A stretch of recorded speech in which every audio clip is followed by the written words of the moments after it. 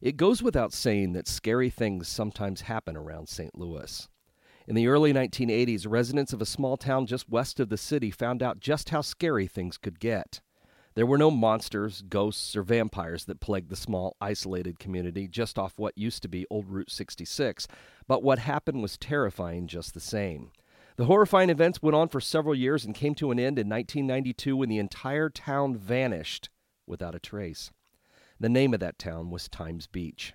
It had started in 1925 as a promotion for the St. Louis Star-Times newspaper. Someone in the advertising department at the newspaper came up with this idea, but the hardest part of the story to believe is that their bosses went along with it. They gave away building plots in a brand new town that was named for the newspaper if you bought a 6-month subscription to the paper. And no, I'm not making this up. The Star-Times bought 480 acres of floodplain along the Merrimack River and then embarked on a scheme to raise the circulation rates for the paper. All you had to do was spend $67.50 on a 6-month newspaper subscription and you received a building plot for free. There was only one small glitch. To use the property or build a house on it, you were required to buy a second adjoining plot to go along with it. Believe it or not, there were a lot of takers. It was a great location for summer homes, and a lot of people from St. Louis, looking to escape from the city heat, built cottages in Times Beach. By 1930, residents were building more substantial homes, and the place changed from a resort to a real community. This, along with the growing business district, gave the town a feeling of real stability in the early 1930s. But the Depression, followed by gas rationing during World War II, took its toll on Times Beach. As summer cottages became impractical, many of the houses in town were sold off or simply abandoned. The town deteriorated into a low-income community of mobile homes and crumbling buildings. Not much happened in Times Beach over the next few decades. The town slowly fell apart. People lived and died, and the world just seemed to pass it by. In the 1970s, the streets had still not been paved.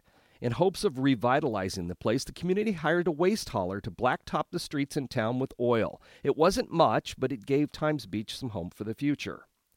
And then came the bad news. In 1982, an investigative reporter discovered a link between the waste hauler who had oiled the streets in town and the deaths of dozens of horses at a stable where he'd also done the same kind of work. It turned out that the roads had been blacktopped using waste oil from a plant in Verona, Missouri, a plant that had produced the chemical weapon known as Agent Orange for the military during the Vietnam War. The waste from the plant contained levels of dioxin that were 2,000 times higher than the poisonous content of the Agent Orange that had been used to defoliate the jungles of Southeast Asia during the war, and it had been sprayed all over Times Beach. The investigation was followed by one launched by the Environmental Protection Agency, and soon stories appeared in the press about the terrifying levels of dioxin that had been found in the soil of Times Beach. Needless to say, panic spread through the town, and every illness, every miscarriage, and every animal death was attributed, rightly or wrongly, to the dioxin. On December 5, 1982, Times Beach was evacuated because of the worst flooding in the town's history, but EPA officials used the evacuation to issue a warning. If you are in town, it is advisable for you to leave, they said. If you're out of town, do not return. In a matter of days, the once unknown town of Times Beach, Missouri, was making national news as a grim example of deadly environmental poisoning. By 1985, the mandatory evacuation had been completed and the town site had been quarantined. The empty town, left untouched since the day the population walked away, remained as a ghost town along the interstate until 1992 when it was finally demolished. All traces of Times Beach, aside from the memories, have since been obliterated. It's simply no more. The story of Times Beach is more than just a ghost story. It's a modern-day tale of terror about what happens when our own creations, in this case a deadly poison, get wildly out of control. Which brings us to another eerie example of what happens when legends and lore overwhelm reality, and they also spin out of control and become something larger than life. Lawler Ford Road was once a busy roadway that connected the western edge of St. Louis with the countryside. But all that changed in the 1950s when it became a popular makeout spot for teenagers and acquired its reputation for being haunted. But all it took was a few urban legends to change all that, and a secluded roadway soon became a hangout for ghosts, monsters, murderers, and Satanists, and acquired a new nickname, Zombie Road, one of the most sinister places in St. Louis.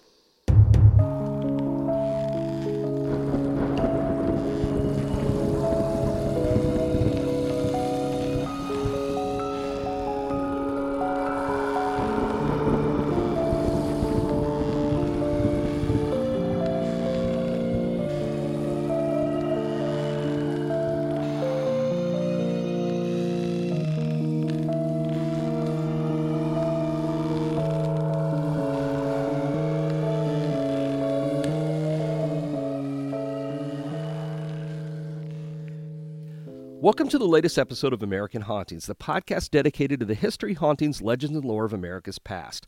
Hosted by Cody Beck and Troy Taylor, our second season explores the history, mystery, and hauntings of St. Louis, Missouri, the most haunted city along the Mississippi River.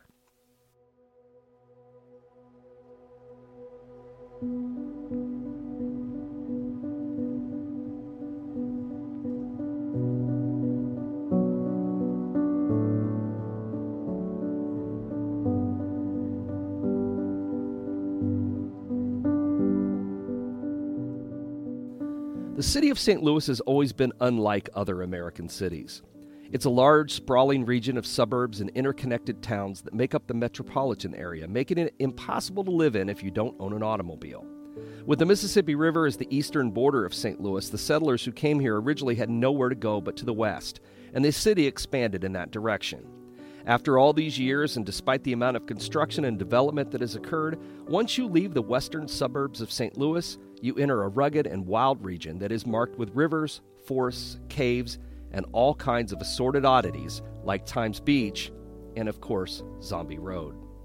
Zombie Road, a name by which it has been known from as far back as the 1950s, isn't far from where Times Beach used to be. The dirt and gravel road, which was paved at some point years ago but is now mostly impassable by car, was listed as Lawler Ford Road on most maps after it was built in the 1860s. The road was initially excavated to provide access to the Merrimack River and to the railroad tracks that ran along it. In 1868, the Glencoe Marble Company was formed to work the limestone deposits nearby. A railroad sidetrack was laid from the limestone deposits to the town of Glencoe, crossing the property of a man named James E. Yateman. The Pacific Railroad sidetrack switched off the main line at Yateman Junction, and at the same location, Lawler Ford Road ended at the river. There's no record as to where the name Lawler came from, but there was a ford that crossed the river at this point into land that once belonged to the Lewis family. At times, a boat was used to ferry people across the river, which explains why the road was built at this location. As times passed, the narrow road began to be used by trucks that hauled quarry from rail cars and later fell into disuse. Those who recall when the road was widely in use have eerie memories of it.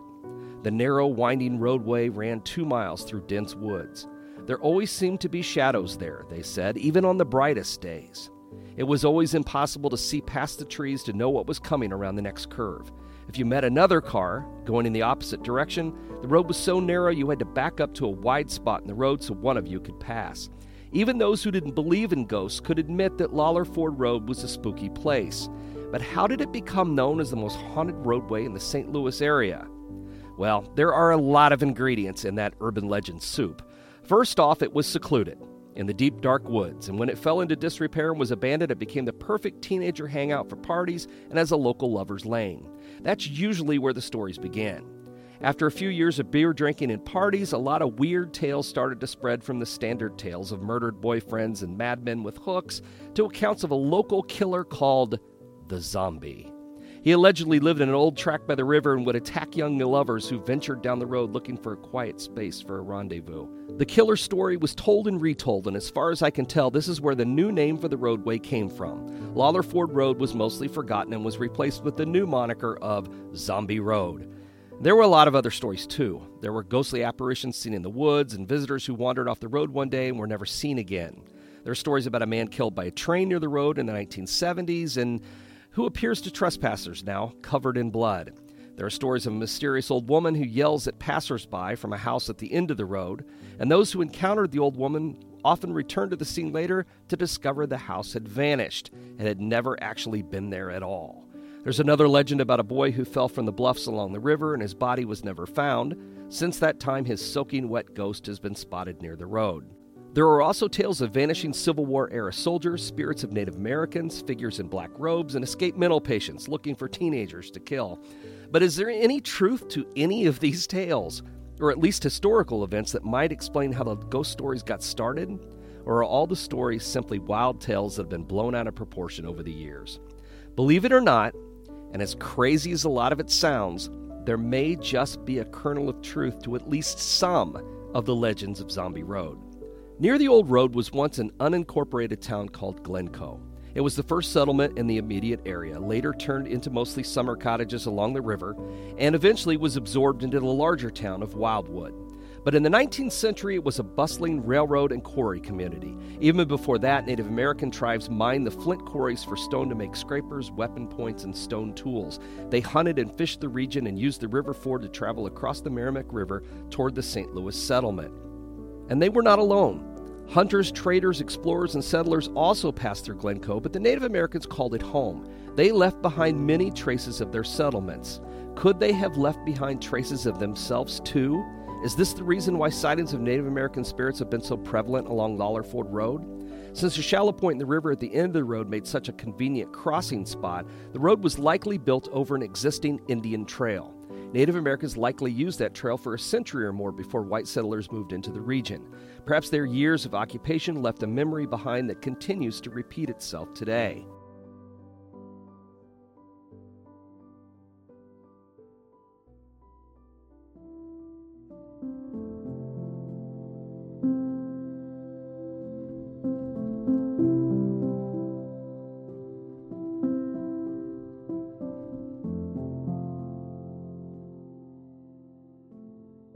The first settler at Glencoe was Ninian Hamilton from Kentucky. He got a land grant in 1800 and built a home and a trading post and became one of the wealthiest and influential men of the period. There was a simple reason for this. The only road through the area went right by his front door. In those days, the Merrimack River bottoms were thick with trees and made up of sharp hills and steep bluffs. The river flooded frequently, and there were no bridges or ferries back then. The trappers and traders who traveled west from St. Louis followed a trail that later became Manchester Road. It skirted the Merrimack, but was high enough to not be affected by flooding. The well-used trail passed directly by Hamilton's trading post, and he made money off every traveler who passed. Another settler who arrived in the area, Henry McCullough, also came from Kentucky and started a tannery and shoemaking business nearby. McCullough went on to serve as a justice of the peace for about 30 years and as a county judge from 1849 to 1852. He was married 3 times before he died, and one of his wives was Della Hamilton, sister of Ninian Hamilton. She was killed in 1876 after being struck by a railroad car on the spur line near Lawler Ford Road. It's been suggested that the death of Della Hamilton McCullough may have been the source of one of the great legends of Zombie Road. See, there's a story that tells of a ghost woman who wanders a stretch of trail near the old railroad tracks. The moaning, seemingly grief-stricken phantom wearing a 19th century dress stumbles along the path and then abruptly disappears if anyone approaches her. There is no record of anyone else ever being struck by a train at this spot, only the unfortunate Della. It seems that she has never left the place where she died. The railroads had actually reached Glencoe back in 1853, and one of the first passengers to make the trip by rail west from St. Louis was James E. Yateman. He was one of the city's leading businessmen, founder of the Mercantile Library, president of the Merchants Bank, and the leader of a group that had tried to make St. Louis the east-west hub of all of the railroads in the country. He was active in both business and charitable affairs in St. Louis and was a major force behind the Western Sanitary Commission during the Civil War. This large volunteer group provided hospital boats, medical services, and medical care for the wounded on both sides of the conflict. Yateman became the owner of the land that had once belonged to Ninian Hamilton, and he built a large home for himself there that he called Glencoe Park. He also played host to a best-selling author named Winston Churchill, not the British Prime Minister, but the American writer, who published a number of popular novels in the early 1900s. One of them, called The Crisis, was set at Glencoe, and a number of real-life residents, including James Yateman, became characters in the book. It was a bestseller in 1901, and, well, if you look hard, copies can still be found on dusty shelves and used in antiquarian bookstores today. During the Civil War, the city of St. Louis found itself in the predicament of being loyal to the Union in a state that was predominantly dedicated to the Confederate cause.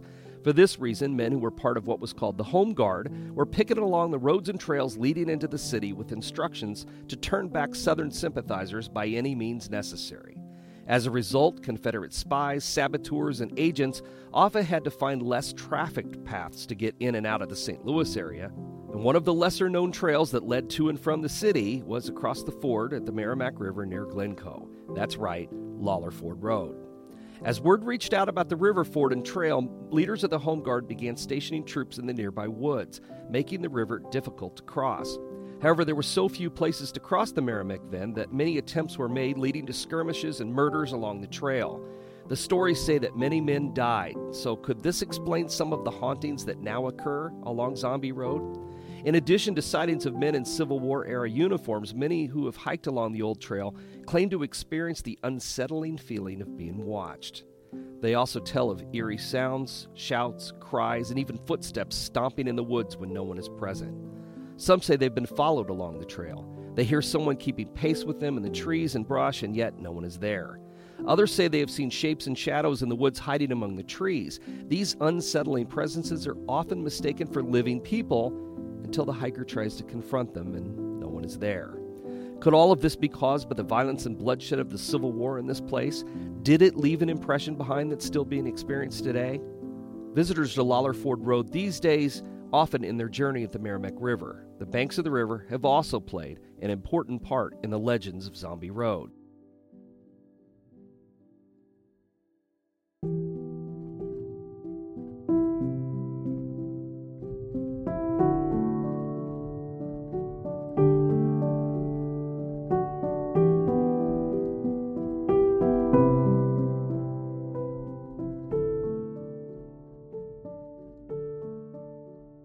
It was here at what was called Yateman Junction that one of the first large-scale gravel operations on the Merrimack River began in the 1850s. Gravel was taken from the banks of the river and moved to rail cars, which hauled it to St. Louis. Later, steam and gasoline dredges were used to extract the gravel and created artificial lakes along the south bank. This went on until the 1970s, when the industry died out and the last railroad tracks were removed from around Glencoe. Were the railroads also a source for the hauntings that allegedly occur around Zombie Road? In addition to the wandering spirit of Della McCullough, there are other restless ghosts believed connected to accidents along the tracks. There are no records of anyone else walking in front of a train, like Della did, but the sharp bends in the track cause frequent derailments and accidents. Men were killed, and some say their spirits linger nearby too. This is undoubtedly another reason why the area got such a reputation for tragedy and for the hauntings that often follow in tragedy's wake. And what of some of the other haunts? Like the strange experience that were connected to the old shacks and ramshackle houses that were located along the beach area at the end of the trail. There's the already mentioned story of the old woman who yells at passerby from the doorway to a house that burned down many years ago, but there are others. Strange lights appear in windows, and laughter and voices and music have been reported coming from behind curtains that, when opened, revealed dark and empty homes. The old cottages dated back as far as 1900, when Glencoe, like Times Beach a few years later, was part of the Merrimack River clubhouse era. People from St. Louis built summer cottages along the riverbanks as a place to escape from the city heat and relax. This era lasted only until about 1945. After that, many of the cottages were converted to year-round residences, while others, like those along Zombie Road, were left to decay and deteriorate in the woods. This is the origin of the old houses on Zombie Road, but why are they haunted? Are the ghosts here spectral former residents of days gone by? Perhaps this particular haunting has nothing to do with the violence and death of the past, but rather exists as a lingering memory of the good times when this was part of a resort community. Perhaps the mysterious old woman who yells at passerby was an eccentric lady that the residents of the 1930s regarded as nothing more than a harmless old crank. Perhaps the music and laughter heard coming from the abandoned houses is all that remains of an era that still hasn't ended during a time and a place that's not our own. Or perhaps those residents of yesterday simply didn't want to leave a place where they were happy. Their spirits returned to a summer cottage after death, hoping to recapture a better and more innocent time. I guess we'll never know. Whatever the reason for the reputation of the road, it is a strange place. When I first began digging into the history of Lawler Ford Road, I confessed to believing that Zombie Road was nothing more than an urban legend run amok, created by the vivid imaginations of several generations of teenagers. I never expected to discover the history of violence and death that has marked the region, or anything that might substantiate the tales of ghosts and supernatural occurrences along this old road through the woods. It was easy for me to find people who believed in the legends of Zombie Road, but I never expected to be one of those who came to be convinced that something truly strange just might be taking place there after all. Am I convinced that all of the stories of Zombie Road are true? No. But I can admit that I don't have all the answers when it comes to one of St. Louis's strangest spots.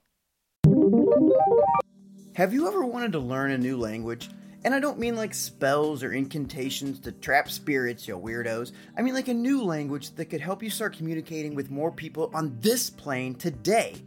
Then I need to tell you about Rosetta Stone. Look, you know the brand, you know the name. They have the expertise and a 30-year legacy, which makes them more qualified than ever to help you learn a new language today. They've helped millions of people build the fluency and confidence to speak new languages.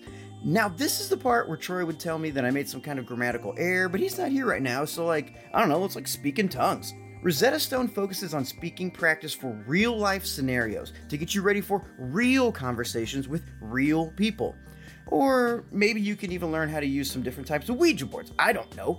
Either way, Rosetta Stone can help you learn faster and retain your new language better. Honestly, Rosetta Stone really would have come in handy for season 4 of New Orleans because I know we butchered some of those French names, and I apologize once again. Now, you all know I have a 9-to-5 job when I'm not at the podcast factory, and Rosetta Stone actually helped me not make a total fool out of myself while I was in Brazil interviewing celebrities. Obrigado. And now I want to help you. So don't put off learning that new language. There's no better time than right now to get started. For a very limited time, American Hauntings podcast listeners can get Rosetta Stone's lifetime membership for 50% off. Visit rosettastone.com/today. That's 50% off unlimited access to 25 language courses for the rest of your life. Redeem your 50% off at rosettastone.com/today today. Rosetta Stone, how language is learned. Wait, by the way, Troy, where do words come from? Hey, no, don't walk away. Oh, Troy, where do words...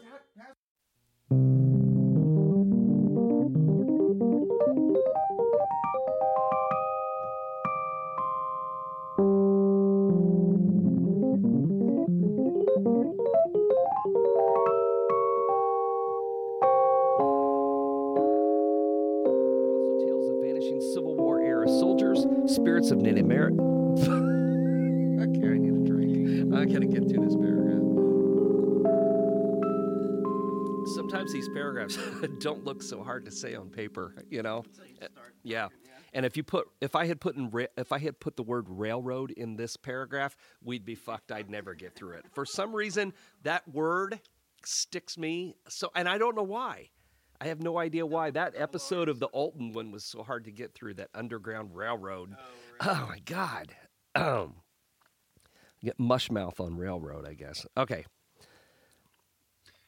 Welcome to American Hauntings Podcast, where we discuss history, hauntings, legends, lore, and all things paranormal. You are listening to episode 17, which is the 4th episode of season 2, which delves into the hauntings of St. Louis, Missouri.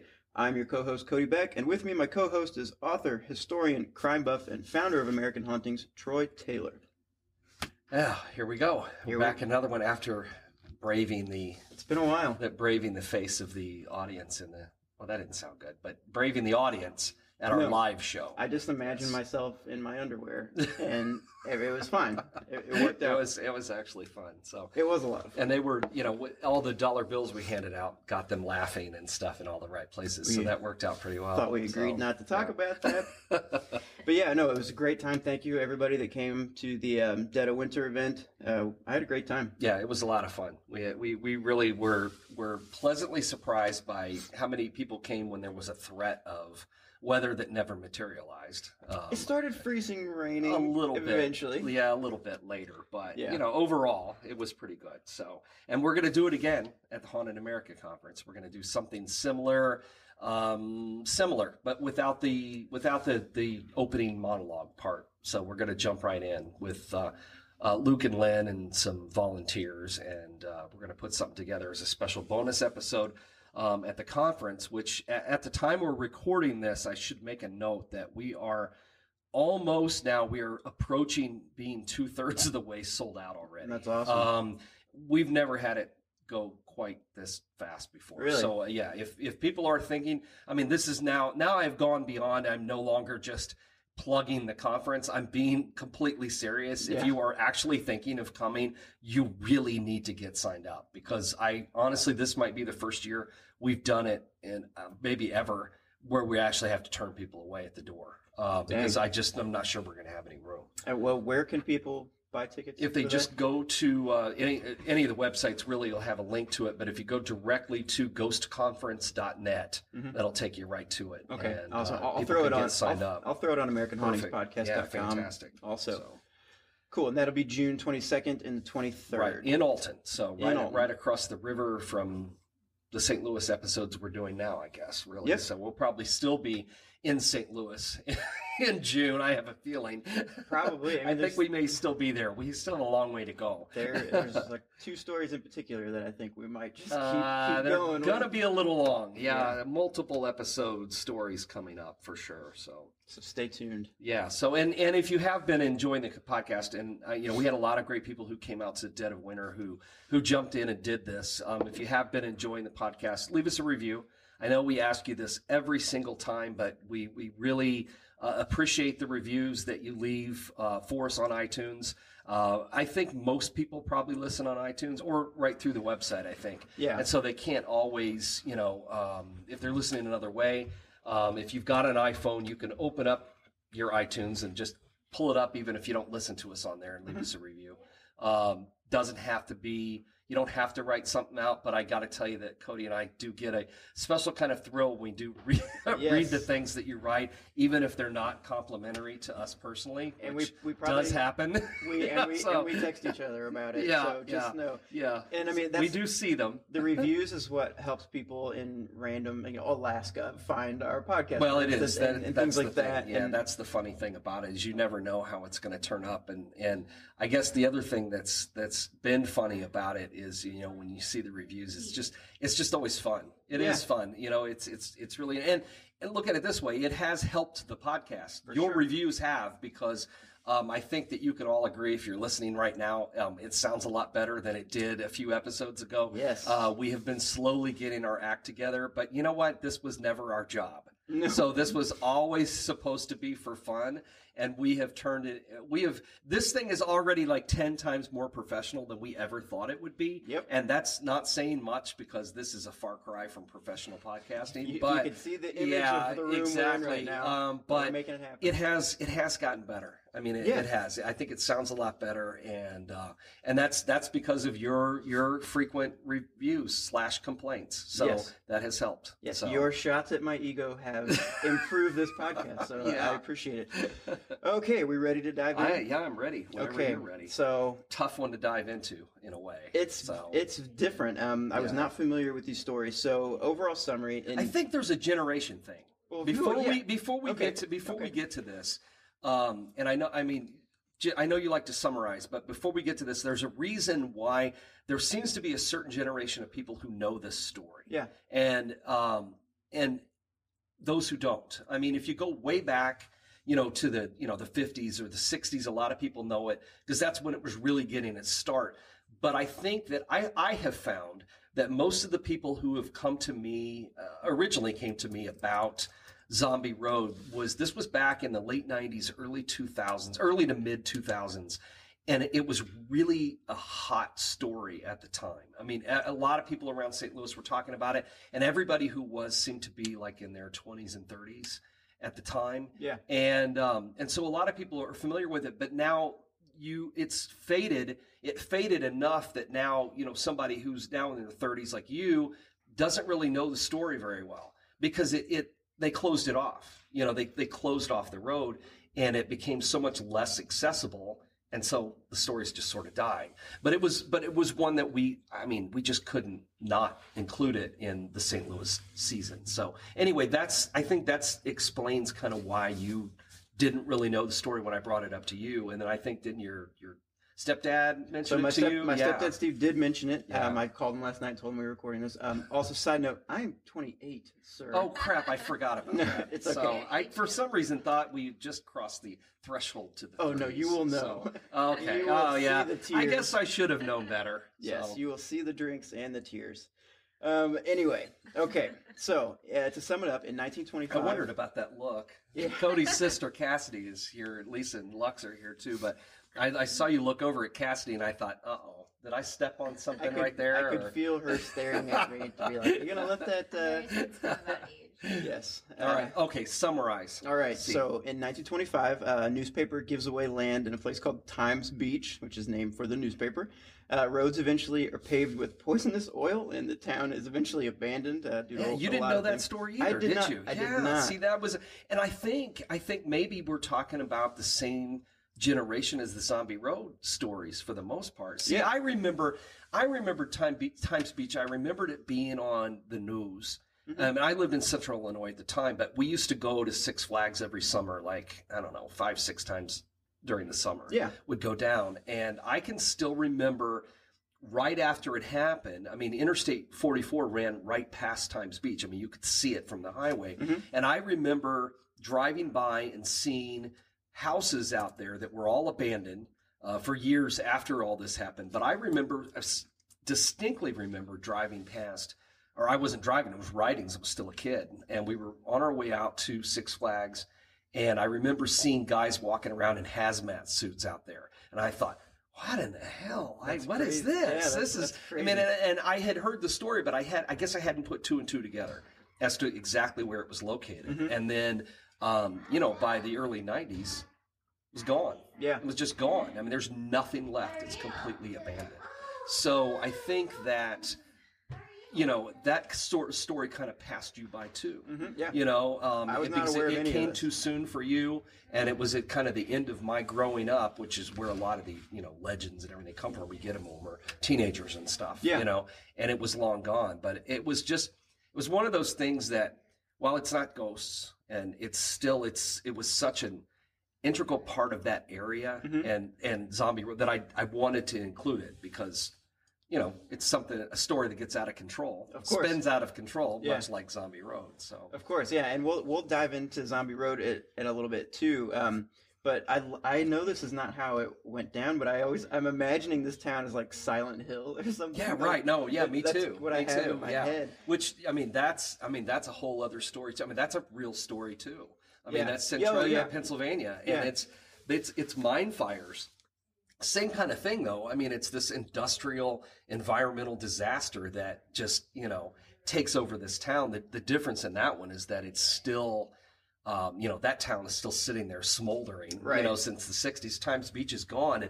But there is another town in Oklahoma that Lisa and I went to a couple of years ago. We were on our way through Oklahoma, and we went to a town called Pitcher, Okay. Picher. And it's not, it's Pitcher, Oklahoma, and named after a guy who had a mine. Again, it's a mining thing. And all of these chemicals from the mines leached into the ground, and they had to abandon the town. So now when you go to Pitcher, there are still houses there that are all empty. They're still sitting there, and they've torn a lot of it down in the last few years.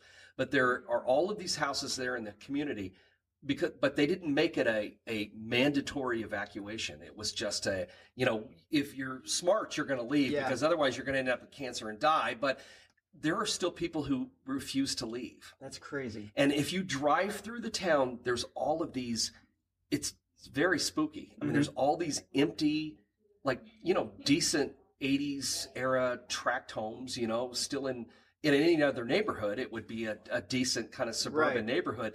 But there's all these empty, abandoned houses. And then as you're driving on the street, there's one that still has all the lights on and there's cars in the driveway and then like kids' toys out in the lawn and that's stuff. horrible. And knowing that it's sitting on this poison piece of ground where all this stuff has seeped in, and then you drive on and there's all these empty buildings again, and then there's another house. Jeez. And there's just a handful of people who refuse to leave. And a few years ago there was still one business operating there. It was a drugstore, like a pharmacy, that was man. still there in town. Everything else had been closed up.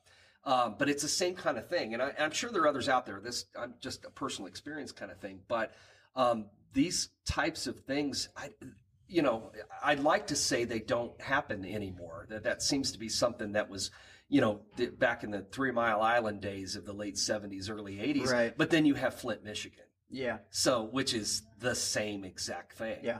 Usually some sort of, neglect or corruption or whatever. And in this case, at Times Beach, it was just some people, a poor community trying to do the best they could. And, let's see if we can fix things up. We've got dirt roads. It's the 1970s. We have never paved our streets because there's no money for it. So let's do what we can do and do it the cheapest way possible. And hire some clown, that has waste oil. Yeah. Doesn't tell them where it comes from. And maybe he didn't know how dangerous it was. But I mean, when you're getting stuff like that from a plant that makes Agent Orange, that seems like a problem. And the poison was 2,000 times higher than that of Agent Orange? Well, I think it was so concentrated in the waste Yeah. oil that they had. It was so concentrated, more so than what you would get when you're defoliating a jungle. Yeah. Which is bad enough. I mean, Agent Orange is brutal. Yeah, I mean, look at all the guys that came home after being exposed to it. So now you've just sprayed it all over the streets of your town, and it's soaking into the ground and into your water supply. And, you know, you could see where people panicked. I mean, this was a time period where stuff like that was starting to come to light. You know, all these years of factories and industries who, you know, had not been regulated in any way. You had like the Love Canal in Ohio and all these horrible pollution, you know, things that had happened. And this became like a test case for the whole country. Is, you know, here's this little town that has been poisoned, you know, and it was national news. I remember when all that was going on. Where was Aaron Brockovich? Yeah, right, exactly. See, okay, so that's a crazy story. But then Zombie Road, a little different. Actually called Lawler Ford Road. Creepy road, goes through the woods, has a lot of crazy tales about ghostly apparitions in the woods. Pretty much everything. People killed by trains. Yeah, old women that kind of disappear. People falling from bluffs. Old soldiers, Native Americans, escaped mental patients, you name it.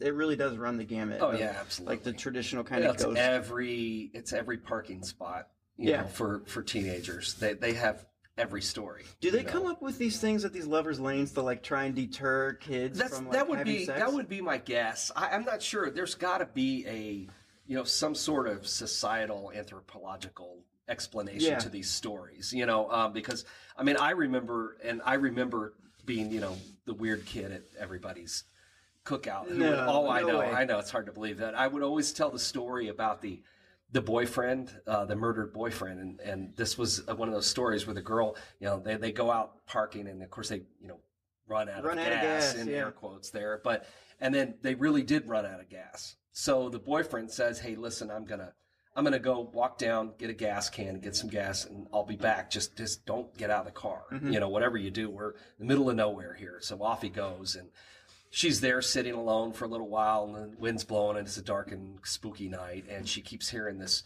you know, scratching sound on the top of the roof, and you know, it just keeps going and just keeps going, and she thinks, oh, you know, is that a tree branch, or, you know, what's going on? I'm afraid to look. I don't want to go out and look. You know, he told me to stay in the car, and eventually she falls asleep, and the next morning she wakes up, it's light, and there's police cars outside, and she realizes her boyfriend has never come back to the car, and so she starts to get out of the car, and deputy sheriff comes up, grabs a hold of her. He says, "Oh, you know, come on, get out of the car, but whatever you do, don't turn around, don't look back." And then so she, of course, turns and looks back and sees that her boyfriend is dead, and he's hanging upside down from the tree, and his hands are brushing the top of the car, and that was the noise that she heard the night before, right? Right. And, or, you know, that's one of the variations of the story. And, of course, then there's the hook story of, you know, that they go out parking, and they hear on the radio there's an escaped madman that's gotten out of the asylum, and, you know, be able to identify him because he's got a hook for a hand, because that seems logical. I mean, you're going to put a guy, a homicidal killer, in the insane asylum and leave him with his hook. Well, he was a pirate. So, right. Yeah. So he escapes, and they, you know, so she's, "Oh, you know, I'm scared. We need to go." And then boyfriend says, "Oh, you know, well, let's, you know, we don't need to leave. Yeah. And so finally she insists they leave. So he gets mad, and he speeds off in the car. And then when they get home, and he walks around to open up the car door for her, and he faints in the yard, and she gets out and realizes there's a hook dangling from the door. I mean, that's, you know, these are these urban legends from these great stories that, you know, and there were fun stories, and it's the kind of stuff you tell around the campfire, but, you know, nobody takes them seriously unless, of course, you're on Zombie Road. But then, of course, every one of those stories is true, because, listen, when I started digging into this story and started hearing from people about, you know, "Oh, I had to go check out Zombie Road. Oh, I had to find out," because I'm living in Alton at the time, and you got to go out and check out Zombie Road. And so I start collecting these stories, and I'm thinking, okay, these are the stories I was telling in 8th grade. Right. I mean, these can't possibly be true. They all happened here. Yeah, exactly. All in this spot, you know. So that's kind of what piqued my interest in it in the first place. Right, and there's actually a video, a Fox 2 video I found on YouTube, and it's called Zombie Road in Wildwood Producing More Fines Than Fears. So police wrote 80 tickets in 2011 for people trespassing, and so which is when it died out. Really, yeah, they were mad. They're like, I came here to see a ghost, and I got a fine. Right. Well, I think the people who lived in the neighborhood by then had enough. Yeah. I also know there was another documentary done a couple of years before that, which is Children of the Grave. Yeah, don't remind me. Because I'm in it. You would not pay $3.99 to watch it last night? Yeah, well, you didn't miss anything. But yeah, I'm not in the Zombie Road part, but I'm in some other parts of that. Random. But the Zombie Road part takes all of those. Well, it first of all, it has a bunch of people who are actually actors pretending to be people who lived in the area around Zombie Road, telling stories. Classy. And it's full of a lot of nonsense. I mean, it pretty much takes every urban legend and shows it as true. And it was discouraging the way that it was handled. And I think there's probably some decent stuff in it, but that really sort of inflated the interest in the area, at least somewhat. And that's when I think the neighbors finally said, okay, that's enough. Right. And so they had the cops out there writing tickets. And that's kind of what killed the story. I mean, that's been, 7-8 years ago now. Mm-hmm. And I think that sort of just killed it, and why it kind of passed or flew right under your radar. Right. But there were some stories that have at least a little bit of merit. So Della Hamilton McCullough. Yeah. So there was a woman killed by a train. Right. Well, that was kind of I had all these stories, and I wanted to see. Nobody had really looked much into the actual history. Mm-hmm. There were just all these stories. Right. So I started digging into it, and I'm not the only one. Other people have too, but I started digging into a lot of the history to find as much of it as I could. Yeah. And finding that, is she the source of the story? I don't know, but there seemed to be at least some truth to some of it. Mm-hmm. At least the sources for the story. So if you could say, okay, people are seeing the ghosts of Native Americans in the woods here, maybe they are, maybe they aren't, but they say they are. So could there be a reason for this? Well, yeah. I mean, this was a heavily trafficked area for Native Americans. They lived here, they hunted here, they fished here, they mined the quarries for, flint for arrows and that kind of thing. So there were a lot of Native Americans here. People said they saw ghosts of Civil War soldiers. Well, could there be Civil War soldiers? Yeah, because this was a road that was used for people to go in and out of St. Louis fairly secretly. Mm-hmm. And they started stationing soldiers in the woods, and there were a lot of skirmishes that took place there in that area. So yeah, people have died there. There have been, there's been a lot of violence there. The railroad, like, as you mentioned, Della McCullough, was hit by a train, whether it was on purpose or an accident. I don't know how you don't see a train coming when it's not coming very fast. I never understand exactly. That. So, she was hit by a train and she died.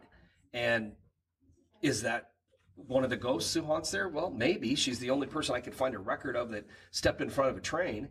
There were plenty of railroad accidents that took place along there because it said that the cars would derail. Yeah, well, it was a curve. There was a sharp curve, and if they came at any kind of speed, in earlier days of the railroads, you're filled with unstable quarry rock, which can shift or move, however, throws things off balance. Cars fall over, and it happened quite a bit apparently. So there were plenty of reasons why this stuff could happen. So there's that. Now, can I tell you that these stories are all true? No. Could there be some stories and that's how it got started? Yeah, absolutely. Mm-hmm. I mean, because there's certainly a reason for it to be haunted, whether or not it is. I guess, like I said, the jury's out. I mean, I can't tell you for a fact either way because I've never seen anything there. I've been there a few times and never saw anything myself, but I could see where stories could get started because it was, at least back in the early 2000s, it was a creepy stretch of woods. Mm-hmm. I mean, but that was the era of the Blair Witch. Right. So everything, every woods seemed creepy. Yeah. Every stretch of woods seemed creepy then. Yeah, and I was searching for stuff about this, and I randomly found an article from STL Magazine, and it quoted you, and I think it's important I wanted to note this because I think this is why I wanted to work with you specifically. And it says real life ghost hunters like Troy Taylor, however, have delved deeper. You said, I'm an optimistic skeptic, says Taylor, who's written more than 100 books on hauntings, history, crime, and the unexplained. I like to think these stories are true, but I approach them from a historical basis. But Taylor found no record of a mental asylum, and nearest orphanage was miles away. Yeah, no, I really like your approach to these things, and I think that's why we get along so well. Because I appreciate that you do your research on these things. So, like you said, people had the stories, but they didn't dive into history. And most people are like, well, we have a story. Why else? Well, would right, I, sure. why would I need to And look you know, further? and the thing about this is not one of those. This is not one of those stories where, you know, you need, for most people when they hear it, they just want to hear the thrills and chills side of the story. This isn't like this isn't like people concocting things about the Limp family and and the Monkey Boy, which we'll get to that. Oh, but we will. this is which is just a blatant lie, and yet people will tell it and retell it, and then people will accept it as true when it's not. This is a case of where people aren't telling these stories like, I need you to believe me. I'm telling you a story of I was out there and man, that was scary, and I went out there, I saw something in the woods. Okay, well, maybe you did. Yeah. It could have been a deer, but maybe it was a ghost. Who knows? Right. But people didn't tell this particular story, because it needed to have some kind of historical accuracy. I have done everything I can to make this story boring. I mean, let's be honest. I mean, all I did was go dig up all of the history and facts behind it.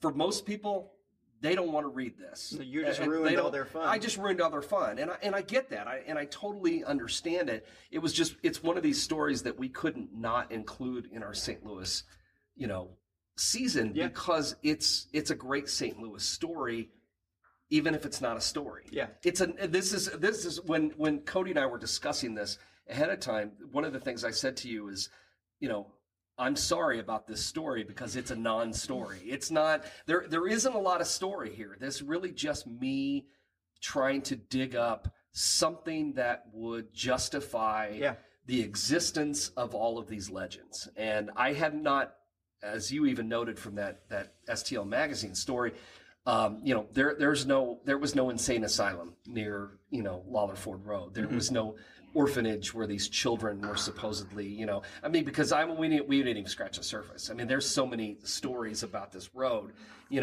but that stuff didn't exist. So, I know I've sucked all of the fun out of that story, but that's kind of why we do this, though. Honestly, I mean, that's kind of the point behind it. We're here to ruin your fun. Well, yeah, right. Well, we just wanted to find the story behind the story. So, I mean, and the way I ended it is accurate. I mean, what I've said is, here's 100 stories. Maybe 5 of them there's a historical basis behind and might be true. So that's 5 out of 100, which really, I mean, that's not great odds, but it's something. Yeah. And it does have some history behind it. It does have some possibility of being true. And I suppose that, can justify it in some way. I think, at least it does for me, because now I've got something that I thought was complete garbage. I mean, I thought this story there couldn't be a word of truth to any of it. And it turns out that maybe there is at least a little, which kind of gives me hope for Zombie Road, you know? No, so did we ever figure out why it's called Zombie Road? Well, no, there's that story. I was told that there was a story started in the 60s, I think, about a killer they called the Zombie, who was supposed to be murdering people out there and, lived in a shack out in the woods. I don't know if that's accurate. I really don't. My guess is that name came even later than that. Yeah. That sounds like something from the 80s to me. What I mean? It's a very wasn't 80s. A popular term No, until Romero, not really. Right. And so, and even then, even they never used. Well, I don't think did he even use the word zombie? Well, actually, no. That's what it is. It didn't use it in the. I don't know. Film. They don't use it in like Walking Dead. They never say zombie. Well, yeah, I'm trying to remember. I know I've heard like when it kind of came about, but it was a later but it was thing. later. And Dawn of the Dead came out in the early 80s. Yeah. And I think that was the more commercially, although really not, but a little more commercial than say Night of the Living Dead. Although that by then had caught on pretty big. So I don't know. I really I wish I knew. Maybe somebody knows. If somebody who's listening to this knows let us where know. the name came from, or even if you've just heard where the name might have come from, drop us an email through the website, AmericanHauntingspodcast.com. Yep. And let us know what you've heard, because that was the only explanation that I'd ever heard, and there may be others. Yeah, and I you talk about how, if nothing else, there are good stories in here. And I found one actually on a website called Thought Catalog, and it's titled, "There's a place in St. Louis called Zombie Road and you should never go there." And it's like a fiction story, but it's a short story that somebody made, but it's great. I'm going to throw it in the show notes just because I think, if nothing else, it's entertaining and it's fun, and just good urban legend stuff. Yeah. So, that's kind of what this whole episode boiled down to. Is, this is an urban legend. Could any of it be true? Maybe. Is it mostly true? No.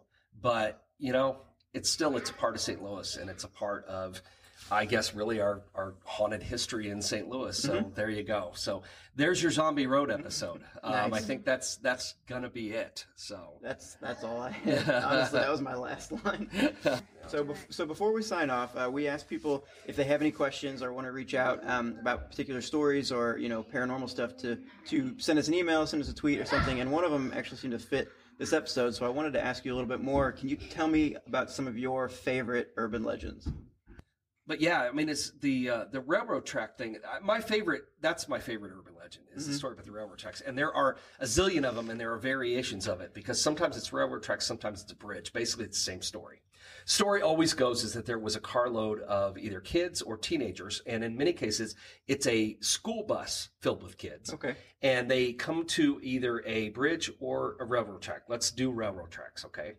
And then I'll tell you the bridge version. And so they came to the railroad tracks, and how they're supposed to stop at the railroad tracks. Well, this was before that. And a bus drove onto the tracks, stalled, was hit by a train, and all the kids were killed. Or it's a carload of kids, family, and it gets hit by the train and they all die. Everyone has basically the same story. Well, the story then goes is that now, after all these years have passed, if you take your car to the railroad tracks, park on the tracks, and then sit, and you're with your car in neutral, that your car will be pushed off the tracks by the ghosts of the kids who were killed in the accident. Oh, man. And then the story goes then is that you take baby powder and you put it over your back window, and then when you get your car across and you get out, look, you'll see the handprints of the kids. Oh. So there are a lot of these. When I was working on Weird Illinois, my goal was to go to every single one in the state. Yeah. And I found like 19 bridges or railroad tracks, all of which were supposed to be absolutely true. Everyone was told me is the truth. There's a bridge that you roll across, and even though it looks like you're going uphill, and yet your car will still go. And usually it's an optical illusion. It looks like it's uphill, but it's really down, and you'll roll across. Yeah. But there was one in Kankakee that I had gone to because I had some friends who worked in the library there, and they had told me about the ghost tracks in town. So I took my car down and I parked it at the edge of the tracks, made sure there were no trains coming, of course, put baby powder all over the back of the car, and then waited, and the car rolled across.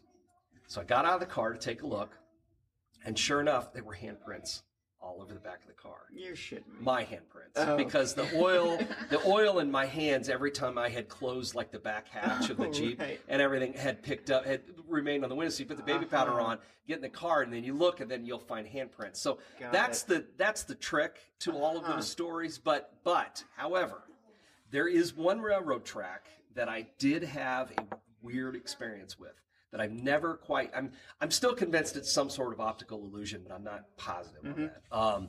Near Mascoutah, Illinois, out in the country, there is what's called the albino railroad tracks. Now, there are a couple of versions of the story, but the basic story is that back in the 1800s, there was a family who the woman gave birth to albino twins or triplets. I forget which. It's one of those. I don't know. Buy a copy of Weird Illinois. It's all in there. Anyway, so the people were convinced that these albino babies were, some kind of curse on the community or something. So they tied them to the railroad tracks and let a train run over them. Now, God. I know chances of this being true are slim to none. But anyway, that's the story. Well, then the story has become that the ghosts of the albino children haunt these railroad tracks, and they're not actually trying to push your car off the tracks. They're trying to push your car onto the tracks because they want revenge because of how they were treated. So I'd heard this story, and so I wanted to go check it out, and went down there and took my car down and parked. And you know, what's interesting is that the tracks are gone. They've been taken out years ago, but you could still see where the tracks were because there's like a rise. You know, there's like hill there where the railroad tracks were, where the fill was. So I parked my car at the bottom of the tracks about 15, 20 feet away from where the tracks were.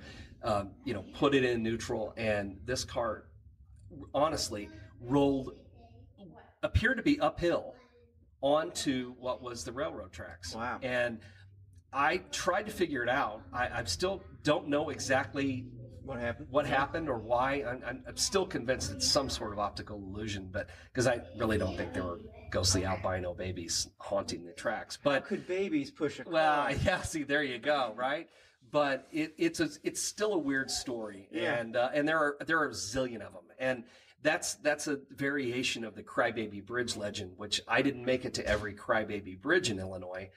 Because there's like, I don't know, 30 of them. I mean, they're all over the country. Yeah. And they're basically the same story, is that a woman, threw a baby off a bridge and then there's a list of whatever happened, reasons why it happened. Or my favorite is that the baby blew out the window during a storm. That's the one I like. I always think, how exactly does that happen? But anyway, and then you go out there in the middle of the night and you hear the baby crying. Okay. So it's still the same kind of story. The bridges are, a bunch of teenagers drove off a bridge in the middle of the night, and now their ghost haunts it and pushes you off the bridge. Or, all of these great automobile urban legend stories. And Zombie Road fits right into that because that's, people would go out there in their cars, and that's when all these stories would take place. And even though a lot of those stories were, even date back to before that or the early days when not everybody had cars, the car stories are always the best. The 7 Gates to Hell, for instance, down in the Belleville-Collinsville area of Illinois. There are 7 bridges or underpasses that if you drive through all 7 of them in a particular order, that you will be zapped into hell. Ooh. Now, I have 2 questions for you. A, who would want to do that? Yeah. Okay. But B, how does anybody know that story's true? Because the only person who could have told it would have been the person who drove through the 7th bridge, and they're gone. So, way too much. I know, it's too much thought, but I do love those stories, so they're always great. And normally I don't like the stories about the ghost kids, but something comical about thinking about these little ghost kids being like, they're pushing the freaking car off these tracks, damn it. Yeah, nothing else to do with my time. I love it. Oh, that's awesome. Well, anyway, we should wrap this up. Yep. So, again, everybody, thanks for listening. We really appreciate it. Leave us a review. We appreciate that, too. And we'll see you at another one of our upcoming events that are coming out, especially our live broadcast from the Haunted America Conference. So, anyway, turning it back to you. All right. The American Hauntings Podcast is a way to combine historic record, folklore, science and observation, and imagination to uncover more about America's most haunted places, including St. Louis, Missouri. American Hauntings is a bi-weekly podcast. You can hear new episodes every other Tuesday, so please tune in to hear our latest episode and help us take a brand new look at history and hauntings. You can learn more about our podcast and find new episodes on iTunes by searching for American Hauntings or by going to AmericanHauntingsPodcast.com, where we also have links to some of Troy's books as well as information about his upcoming ghost tours, events, and haunted happenings. As for your host, you can find me on Twitter and Instagram at CodyBeckSTL or at CodyBeck.com. Find Troy on Instagram at TroyTaylorgram, on Facebook at the Troy Taylor author page, or at AmericanHauntings.net. This episode of the podcast was written by Troy Taylor and was produced and edited by me, Cody Beck. Some of the music in this episode was written and recorded by Charlie Brockus at Lighthouse Sounds in Alton, Illinois.